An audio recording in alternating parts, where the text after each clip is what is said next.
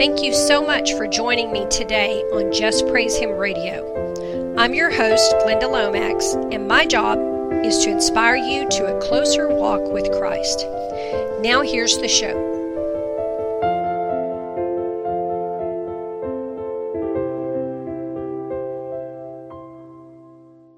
Hello, believers. Welcome to the Just Praise Him radio program. I'm your host, Glenda Lomax, and I've got a real treat for you today.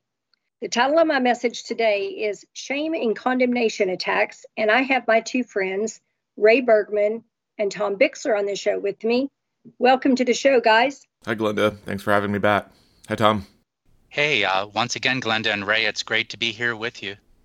So we're going to talk about the attacks and how to counteract them. The attacks that came against me started about the 3rd or 4th week of June, and I would just be, minding my own business. And either sitting and working on a sermon or maybe watching a movie. I have this little selection of clean DVDs that when I need to chill out, I'll pop in a DVD. And, it just helps. So I was sitting here one night doing something. And all of a sudden, this reminder of some sin that was like 15 years ago or something that, I could not even remember. And this shame came at me like, you're a terrible person. And I thought, what is this? And where is this coming from? And it started to happen regularly and I would never see it coming. I would just be, doing my thing that, I work pretty much all the time. And I'd be working on something and when it come at me, it'd be daytime or nighttime. And it was really annoying, but I'm like, okay, well, I was a horrible person before I got saved. And maybe I'm not any better. And that's why the shame's coming at me. I don't know. I'm not in the sins like I was then, but I didn't know really what it was. I wasn't paying a whole lot of attention. I didn't stop and analyze it and take it apart because I'm working on so many sermons right now that I just keep working when something happens. So before I continue, I know some of you are probably asking, how do we know an unworthiness or shame or condemnation attack is not God's conviction, for some sin that we did? A lot of people confuse shame with the conviction of the Holy Spirit. So I want you to understand how to tell them apart. The conviction of the Holy Spirit is more like informing. It never makes you feel ashamed. Like you'll do a sin and the Lord will be like, hey, I really don't like that, or something. Or that's a sin. It's in my word here, and he's just telling you, but he's not getting on to you. I want y'all to take a look at Genesis 3:10 and 11. And he said, I heard thy voice in the garden, and I was afraid because I was naked, and I hid myself. And he said, who told thee that thou was naked?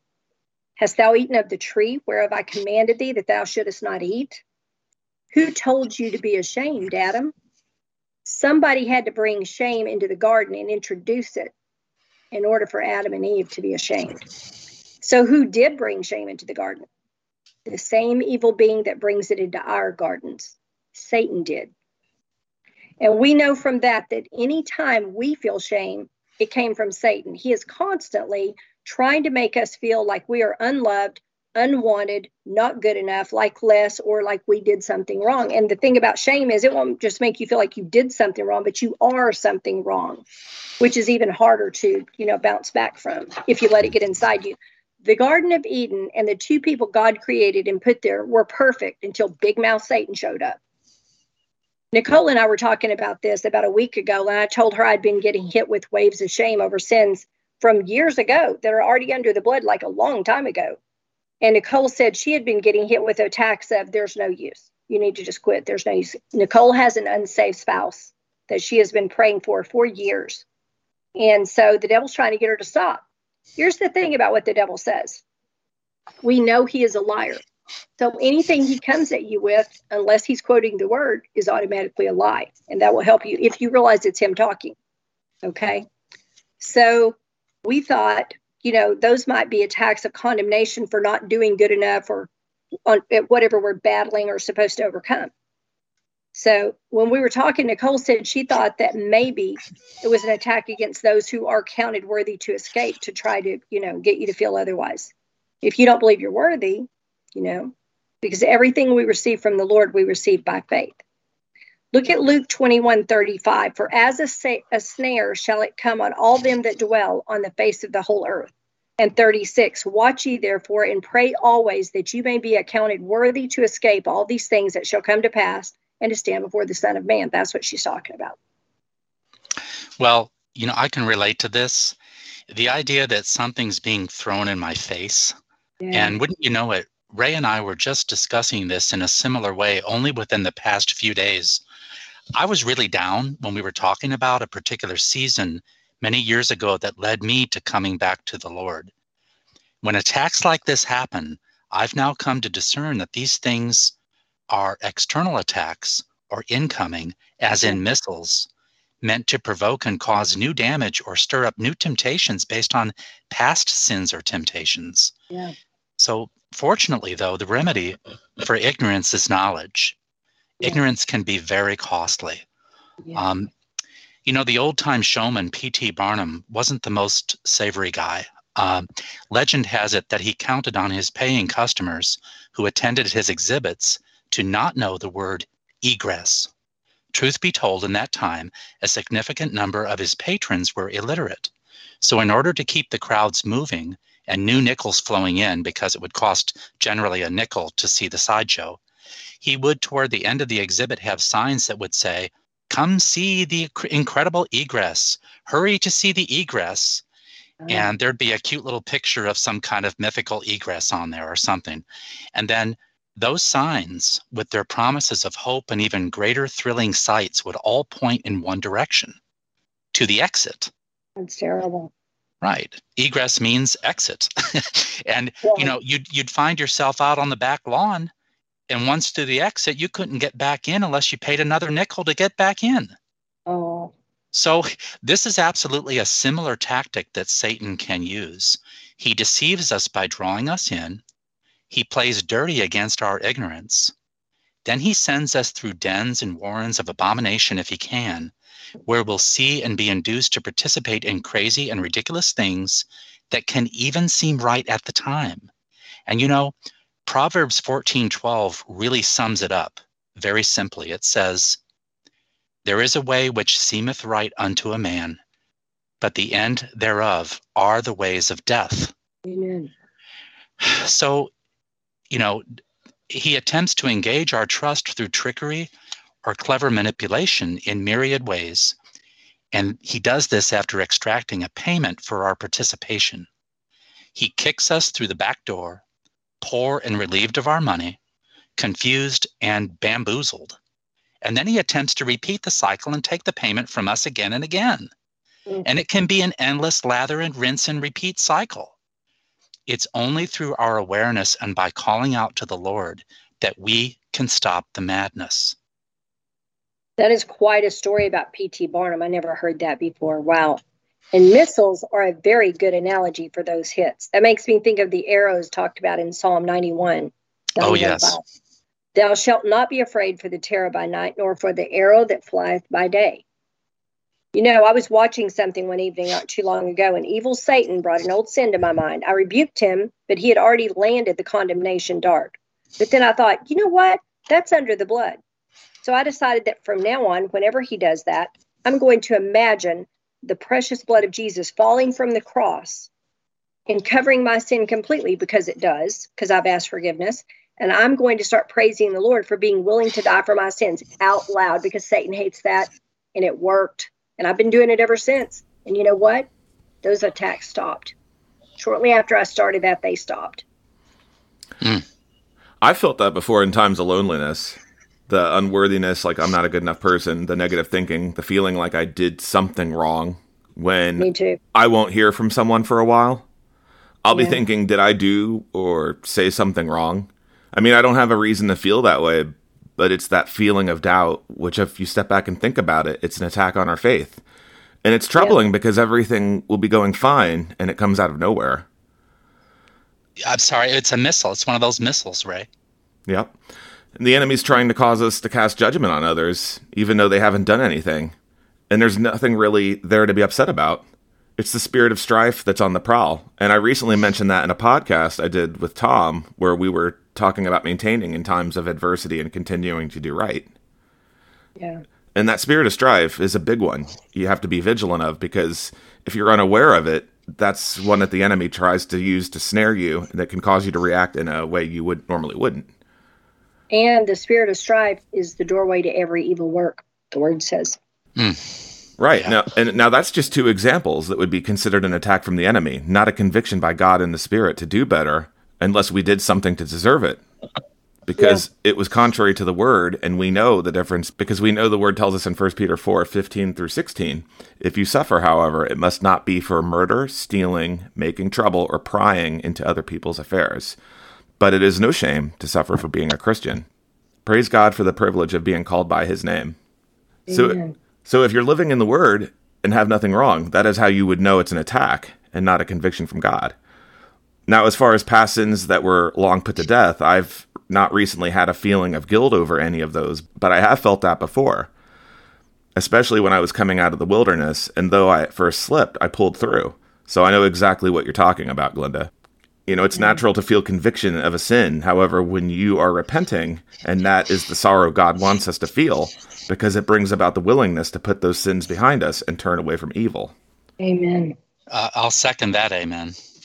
And remember again, verse 16 from 1 Peter 4 that I just mentioned. But when we move on to verse 19, it says, so if you are suffering in a manner that pleases God, keep on doing what is right and trust your lives to the God who created you, for he will never fail you. And if you turn back a chapter to 1 Peter 3:17, the word says, remember, it is better to suffer for doing good, if that is what God wants, than to suffer for doing wrong. Now, on the past guilt, remember that the Lord said, if you have confessed and turned from those sins, that he would remember them no more. And this is found in Hebrews 8:12, which speaks of the new covenant with Christ when he died, so that their sins may be forgiven. Verse 12, and I will forgive their wickedness, and I will never again remember their sins. So it is the belief that in Christ, those sins were nailed to the cross and put to death. Psalm 32, verses 3 through 5, is another great example where the word illustrates this. When I refused to confess my sin, starting on verse 3, when I refused to confess my sin, my body wasted away, and I groaned all day long. Verse 4, day and night your hand of discipline was heavy on me. My strength evaporated like water in the summer heat. Finally, I confessed all my sins to you and stopped trying to hide my guilt. I said to myself, I will confess my rebellion to the Lord, and you forgave me. All my guilt is gone. And so to conclude, if you've already confessed the sins and you stop doing them, and you believe the testimony of Jesus shedding his blood to pay for those sins, then you have no reason to feel guilty over something that you no longer do. And then you understand there is no shame when the sin is no longer committed. That is the truth. You know, verse 3 makes me wonder if that could be the reason so many people are ill in their bodies. Well, and it could be, because that guilt will continue to stress you out. Now, I want to add that, and I want to add that if you aren't sure that something is a sin, confess it anyway, because there's no shame in doing. Yeah, there's no shame in doing so. Don't just say, "Well, I don't know whether it was or not," and then carry on. It's better to just release a doubt to him than carry it around and let it weigh you down, so that you know you're free. That's the trust you're putting in not only him but his word. And a sin like that might be something simple. It might have been something like a curse word you said in a moment of frustration. When you confess that sin, ask him to help you catch when you do it. Because I'll tell you, the more you do this over time, you'll get better about not repeating the sin. Amen. Well said. Very well said. Now, for someone starting out in their walk, it's normal to feel bad if you slip at first, because that is what God wants you to feel. And that guilt, that conviction, is appropriate, because it's him working within you, and he is showing you the hurt it causes. And now that's hurt you're causing to Christ. That's where it comes in, that there is no shame in suffering in a manner that pleases God. And if you are suffering that way, keep calling on him in prayer and spending time with him, because the more you do, the more he will establish in your heart, and the weight becomes less and less, and the desire to repeat that sin wanes and disappears. That is 100% the truth, and that is how you build a strong relationship with the Lord, too.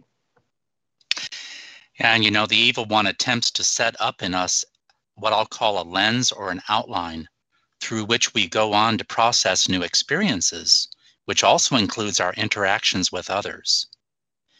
It's an intimate psychological attack that feeds on guilt and self-condemnation. So once again, the evil one wants to identify with it and its faith. Well, once again, the evil one wants us to identify with it and its fate. And that's because it has no hope of redemption and salvation. It seeks to project that horrible fate on us and to achieve that reality with us if it can. And so we have to be induced to believe that others are thinking negative thoughts about us or judging us or disapproving us, and on it goes. The intent is to paralyze and belittle, to steal hope through malaise, depression, and fear, and to grind down, corrupt, and ultimately destroy. This is really intense and dangerous stuff. It sure is. You know, I learned years ago, I don't remember where, that Romans 8:1 is how we counterattack attacks of shame. And when the devil came at me this time, I just had my guard down and wasn't expecting it. But Romans 8:1 says, there is therefore now no condemnation to them which are in Christ Jesus, who walk not after the flesh, but after the Spirit.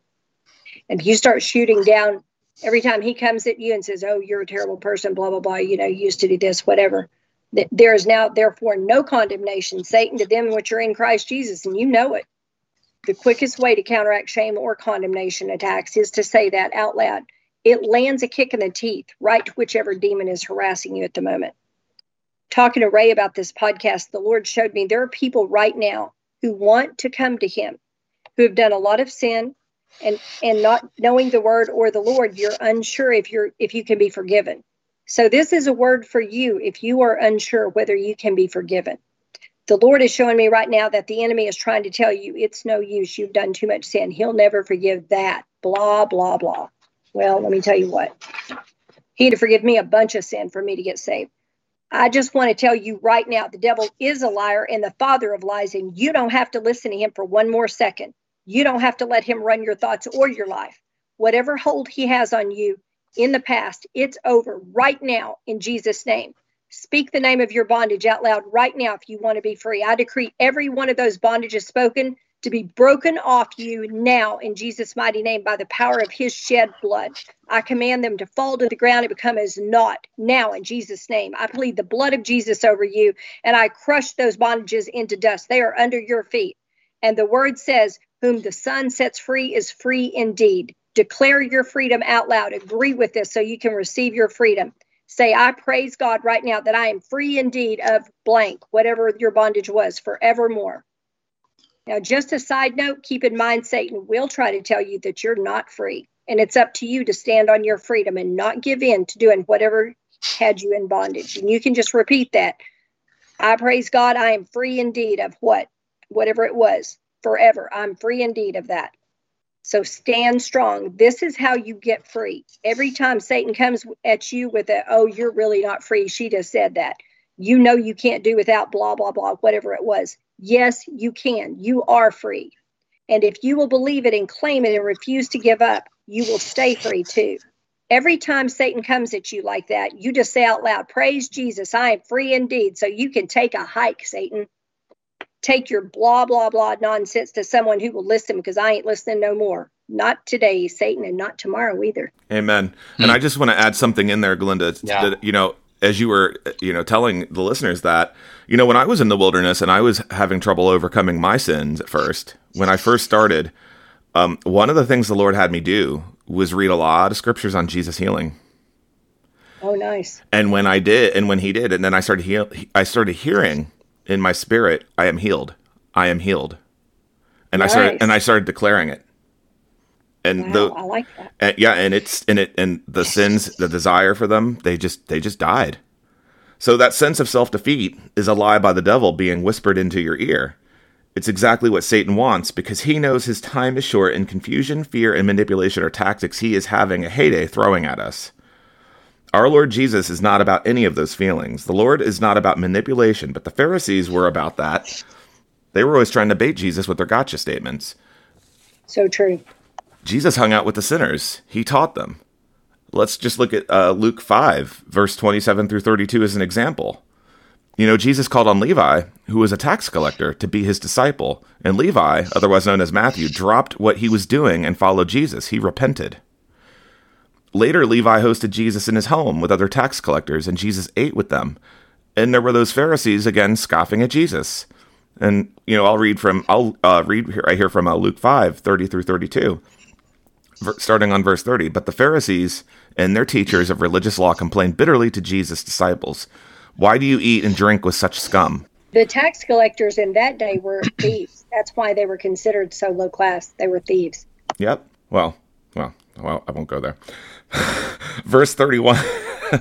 Verse 31. Jesus answered them, healthy people don't need a doctor. Sick people do. I have come to call on not those who think they are righteous, but those who know they are sinners and need to repent. So, when we digest these verses, what do these verses speak to us? Well, it shows Jesus calling on people to be his followers or return to him if they are backslidden, or otherwise known as sick, because they need healing. That's what he meant in this parable, that healthy people don't need a doctor, but sick people do. He's saying, I have already overcome the world. I desire to take you in my arms and heal you from your past transgressions if you will accept me into your heart and believe. Amen. I know. Isn't it terrible how people suffer and struggle in the kinds of self-defeating ways that you've both mentioned?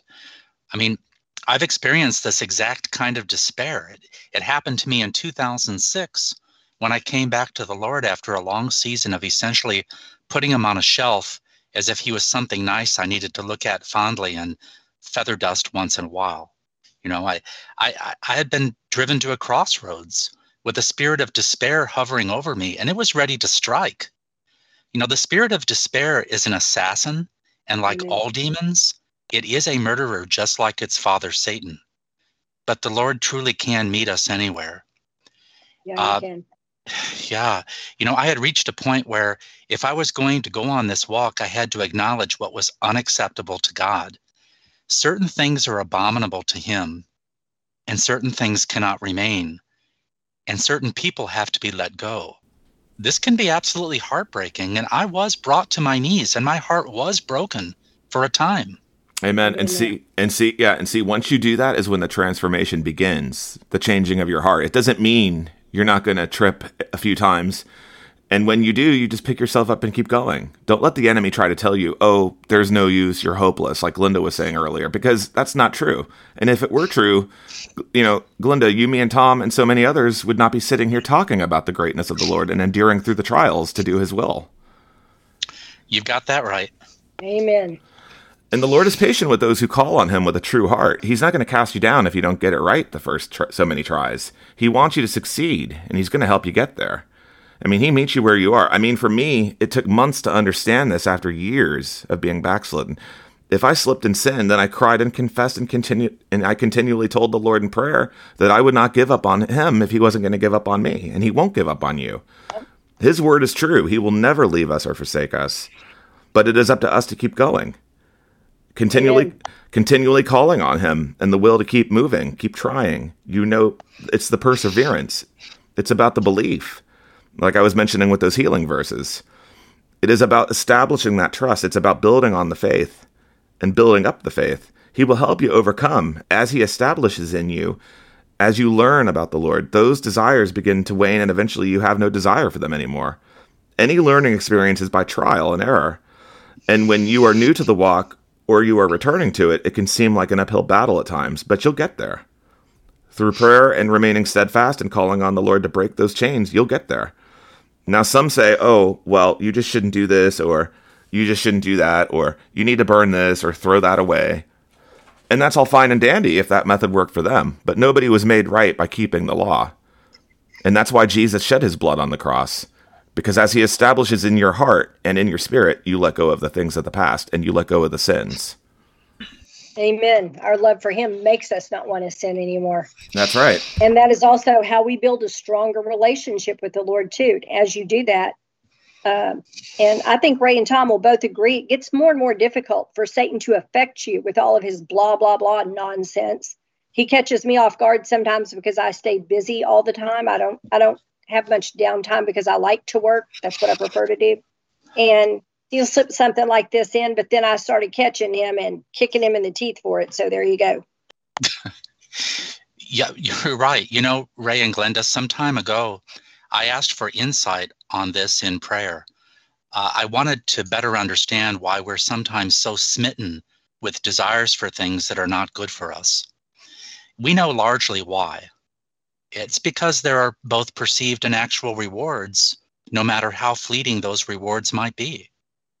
We grasp after meager comforts in order to address what I call all the holes in our hearts. Yeah. Now, so for example, I'm not judging anyone who smokes. There's drinking and eating and sex and shopping, and the list of all potential things not good for us goes on for miles. But I was reminded how, and not that it makes me any better in any way or that I should get any personal credit for not doing it. It's just that I've never smoked. Now, I've drank too much and I've eaten too much before, and I've been in some sinful relationships that at the time I thought were somehow right and justified. I've bought things before that I didn't need. I've been careless and sinful and selfish and wasteful in myriad ways, like all of us. And so I prayed, Lord, can I ask for all the sin in my life to be relegated to the realm of something like smoking, where I simply have no desire and thus wouldn't be likely at all to ever do any of it, and thus never sin again? I mean, that's a big question. Pretty ambitious and kind of, childlike of me, but hey, that's the spirit I was in. So now the answer to that prayer has come actually in two parts. Number one, Son, I will help you. But two, for now, I desire you remain in this world, and this is why you and your brothers and sisters need me so desperately. When I first heard this, it didn't seem like an adequate answer. I was inclined to be frustrated, and I was tired too. And I guess I thought on some naive level, I'll just pray this bomb of a prayer and poof, in no time, I won't be sinning anymore. But I wish it was that easy. I wish it was that easy. I wish, but he did help me. And he still helps me in ways I could not do for myself, such as, for example, with loneliness. There was a season in my life years back where I simply did not feel I was alive unless I was in love with someone. But this led to serious sin when I was not married. I have since been given great strength and mercy in this area and have not gone back and sinned in that particular way. But as for other things, I have also received help for the asking. What I've learned to do is look at situations in their proper contexts and to ask, will you guide me through these various temptations as they arise? And he's always there for me.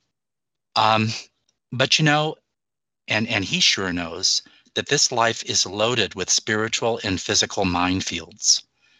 So then when I get too confident in myself or get careless and let my guard down, I can slip up. But if I do, I just get right back up like a child with a skinned knee. It hurts, but it's not the end of the world. The key is not to hide and not to wallow, or worse yet, resign oneself back to sin, but to go forward with humility and accept the forgiveness and learn from it and rest in it.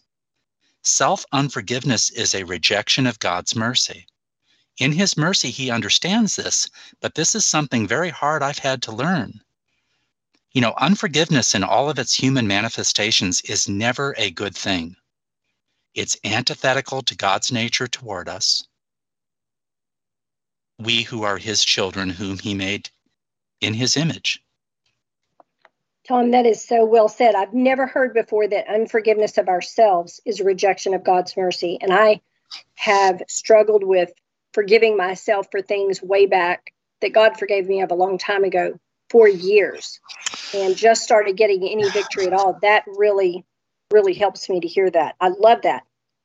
So I got saved so late in life. I had plenty of time to sin before my salvation, and that caused me to have a bigger struggle getting out of the sin after salvation. So your spirit gets saved when you get saved, but the flesh, which has been out there sinning full time before you found Jesus, it still wants what it had. It just wants to keep going. Yeah, it just continues to scream, but the screams get softer. It gets quieter after a while. Literally, when I was in the first wilderness, y'all will love this. When I was in that first wilderness where I almost became homeless, I literally could hear in the spirit, I could hear my flesh screaming. I used to laugh at it. Yeah. I think the important thing you have to remember, the one important takeaway from the word is that you're defiled by what comes from the heart. True. And when we move on to Colossians 2:20 through 23, it doesn't mean, and of course, it doesn't mean that, you keep going on sinning. That's not what I mean by that. But it's, when Jesus changes your heart, that's when the heart no longer desires those things. Colossians 2:20 through 23, you have died with Christ, and he has set you free from the spiritual powers of this world.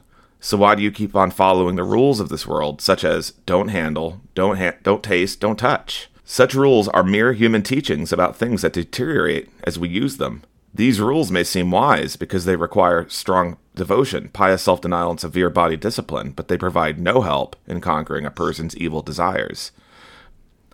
In other words, if you don't have Christ established in your heart, it does little to conquer the sinful desires, like I was just saying, by simply denying something that has not yet been nailed to the cross spiritually. All of us went through it and can speak truth to this testimony. And Tom, like you were just saying, but you don't believe the lie the enemy tries to give you as it relates to doubting. Don't believe it. In many places in the Word, it's written, you were once like that when your life was part of this world.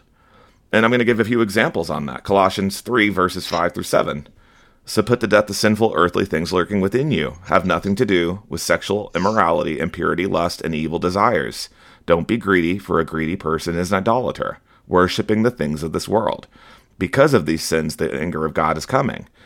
Now note verse 7. You used to do these things when your life was still part of this world. Note, you used to do these things. In further perspective, 1 Corinthians 6, 9 through 11.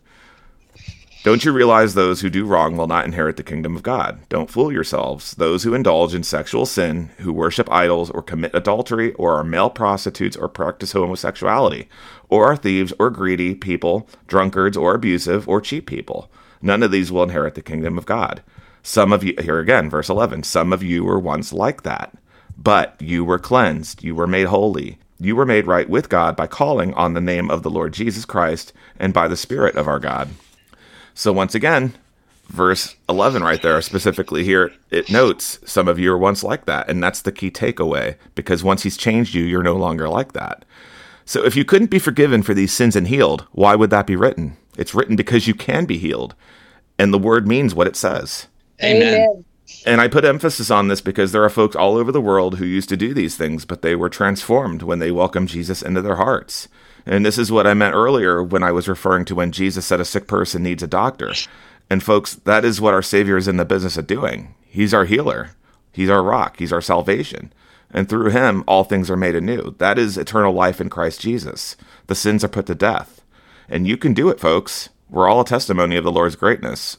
And we're all a testimony of his love and mercy and what he's done for us. That's so true. So let's sum up what we've been talking about. The way we can tell negative memories are an attack is if they bring shame or condemnation with them. They're more like making you feel bad. If negative memories or thoughts only make us aware of a sin or something we need to change, they are likely from the Holy Spirit of God. Now, where the conviction of the Holy Spirit is just pointing out a sin or something we need to change or improve, we need only follow his leading and work on that or lay down that sin and ask him for help. But attacks of shame or condemnation, fight back and put the devil in his place. Give him a good kick in the teeth. He'll back off and leave you alone more if you'll do that. A surefire way to counteract attacks of shame or condemnation, quote the word. I have found Romans 8:1 to be extremely effective in counteracting this kind of attack. The first step is you have to recognize that it is an attack. I've been using this for years. There is therefore now no condemnation of them which are in Christ Jesus, who walk not after the flesh, but after the Spirit. Take a hike, Satan. So say Romans 8:1 out loud, and then, thinking of the sin you're being reminded of, imagine the precious blood of Jesus falling from the cross and covering it completely. I've been finding that very effective lately. Then praise the Lord loudly if you really want to give the devil a big kick in the teeth. The Lord told me one time he likes his praise loud. I said, Lord, is that so you can hear it? And he said, no, so the devil can. He literally said that. And I want to encourage people to read all of Romans 8, not just verse 1 like you just read, but all, because Romans 8 is a very key chapter to read. It has there is a lot in there about things everything working together for good, no condemnation. That's true. Yeah, it's all in there. Yeah. So then praise the Lord loudly for being willing to die for your sins. We need to praise Jesus for being willing to go through what he went through so we could have eternal life. We're just facing the end times. He faced being murdered for something he never did. He was without sin. He was the only person ever who was without sin. Praise him that you're free indeed of those sins, because his word says you are. And like Ray said, study the healing verses, the things that Jesus said about healing. So we're already dealing with so much in this time that we live in. We don't have to put up with Satan making us feel terrible about ourselves too. So I'm just saying. So before I close, I just want to thank you, Ray, and thank you, Tom, for spending your time and bringing your experiences to the table to share with the listeners, because I know they're going to benefit from this podcast. I know for one thing, because y'all, we battled heavy for an hour just to get this thing started. And y'all know what that means. That means that somebody needs this real bad. So thank y'all for joining in on this. Well, thank you, Glenda, and thank you, Ray. No, thank you. I appreciate. I like being here with you guys to talk about these things, and I it's my prayer that it reaches the listeners and those who need to be lifted up and encouraged when they're dealing with the same kind of attacks, because we've all been there. I mean, make no mistake. I have several testimonies up on my blog alone, and Glenda, you've written books and talked about your testimonies. Yeah. Oh, and give your contact information, your blog and stuff too, Ray, if you would. My blog is innocenceredeemed.blog, and there is a contact form on the About section that anybody can reach me through there if they desire to reach out. And y'all, his blogs are excellent. I go on there and read them. Tom, do you want to give any contact information? Sure. I don't have a blog. I'm just me. I'm at tej.bixler, Bixler, at gmail.com. And y'all feel free to email them with any questions or comments, or if you liked the podcast. That's encouraging, because every time that they come on the podcast, they've spent time preparing and studying and things like that out of the goodness of their heart and to glorify God. Y'all, thanks for joining. Thanks for listening. Jesus bless you. Y'all have a great week. Thank you so much for tuning in today to Just Praise Him Radio. You can contact me by mail at my new address, JPH Inc., Glenda Lomax, P.O. Box 60, Glencoe, Arkansas 72539, or by email at jphtoday@gmail.com.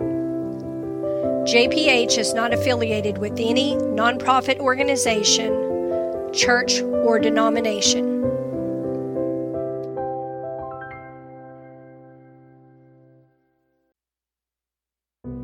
Are there areas of sin in your life you just can't seem to overcome, no matter how hard you try?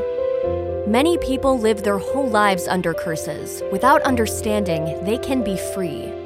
Learn what the scriptures say about curses and why they are still relevant today. Hosea 4:6 says, "My people are destroyed for lack of knowledge." Learn how to defeat every curse through the power of the cross of Jesus Christ. If you have the knowledge, you can break curses off your life and start experiencing breakthroughs like never before. In the book Loosed from Chains of Darkness, you will learn the basics of 4 different types of curses. Loosed from Chains of Darkness is the most comprehensive curse-breaking book on the market today. Get your copy of Loosed from Chains of Darkness by Glenda Lomax, available on Amazon.com in print, Kindle, and audiobook versions.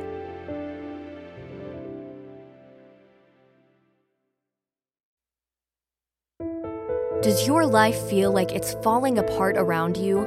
Are multiple things going wrong all at once? Does it seem all your comforts have been stripped away? You may have entered the wilderness. Wilderness experiences are often times of great discomfort and lack. Every Christian must pass through the desert on the way to their promised land. Find out how to go from surviving to thriving by partnering with God as He leads you in the path that will strengthen your faith and prepare you to step into your destiny. The Wilderness Companion will help you find out why you have been led into the wilderness. Find out the biggest hindrances to receiving the provision you need in the wilderness. Find out what the 7 temptations of the wilderness are. Learn how to partner with God in His purposes for you in the desert seasons. Get your copy of The Wilderness Companion today. The Wilderness Companion by Glenda Lomax on Amazon.com in print, Kindle, or audiobook.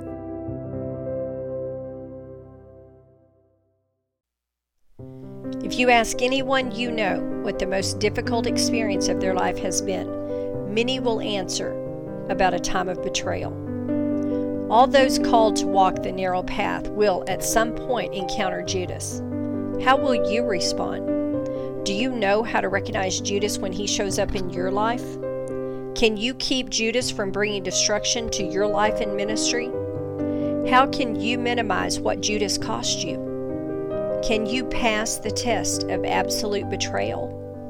Get your copy of The Judas Test, available in print and new audiobook, The Judas Test by Glenda Lomax, available now on Amazon.com. Sold out for 30 pieces of silver? In Exodus 21:32, it is the price of a dead slave. In Leviticus 27:2-7, it is the price of a live one. Jesus was sold for the price of a bondservant. Precious Jesus, the Son of God, the Prince of Peace, the King of Kings. Why did Judas sell his friend out so cheap?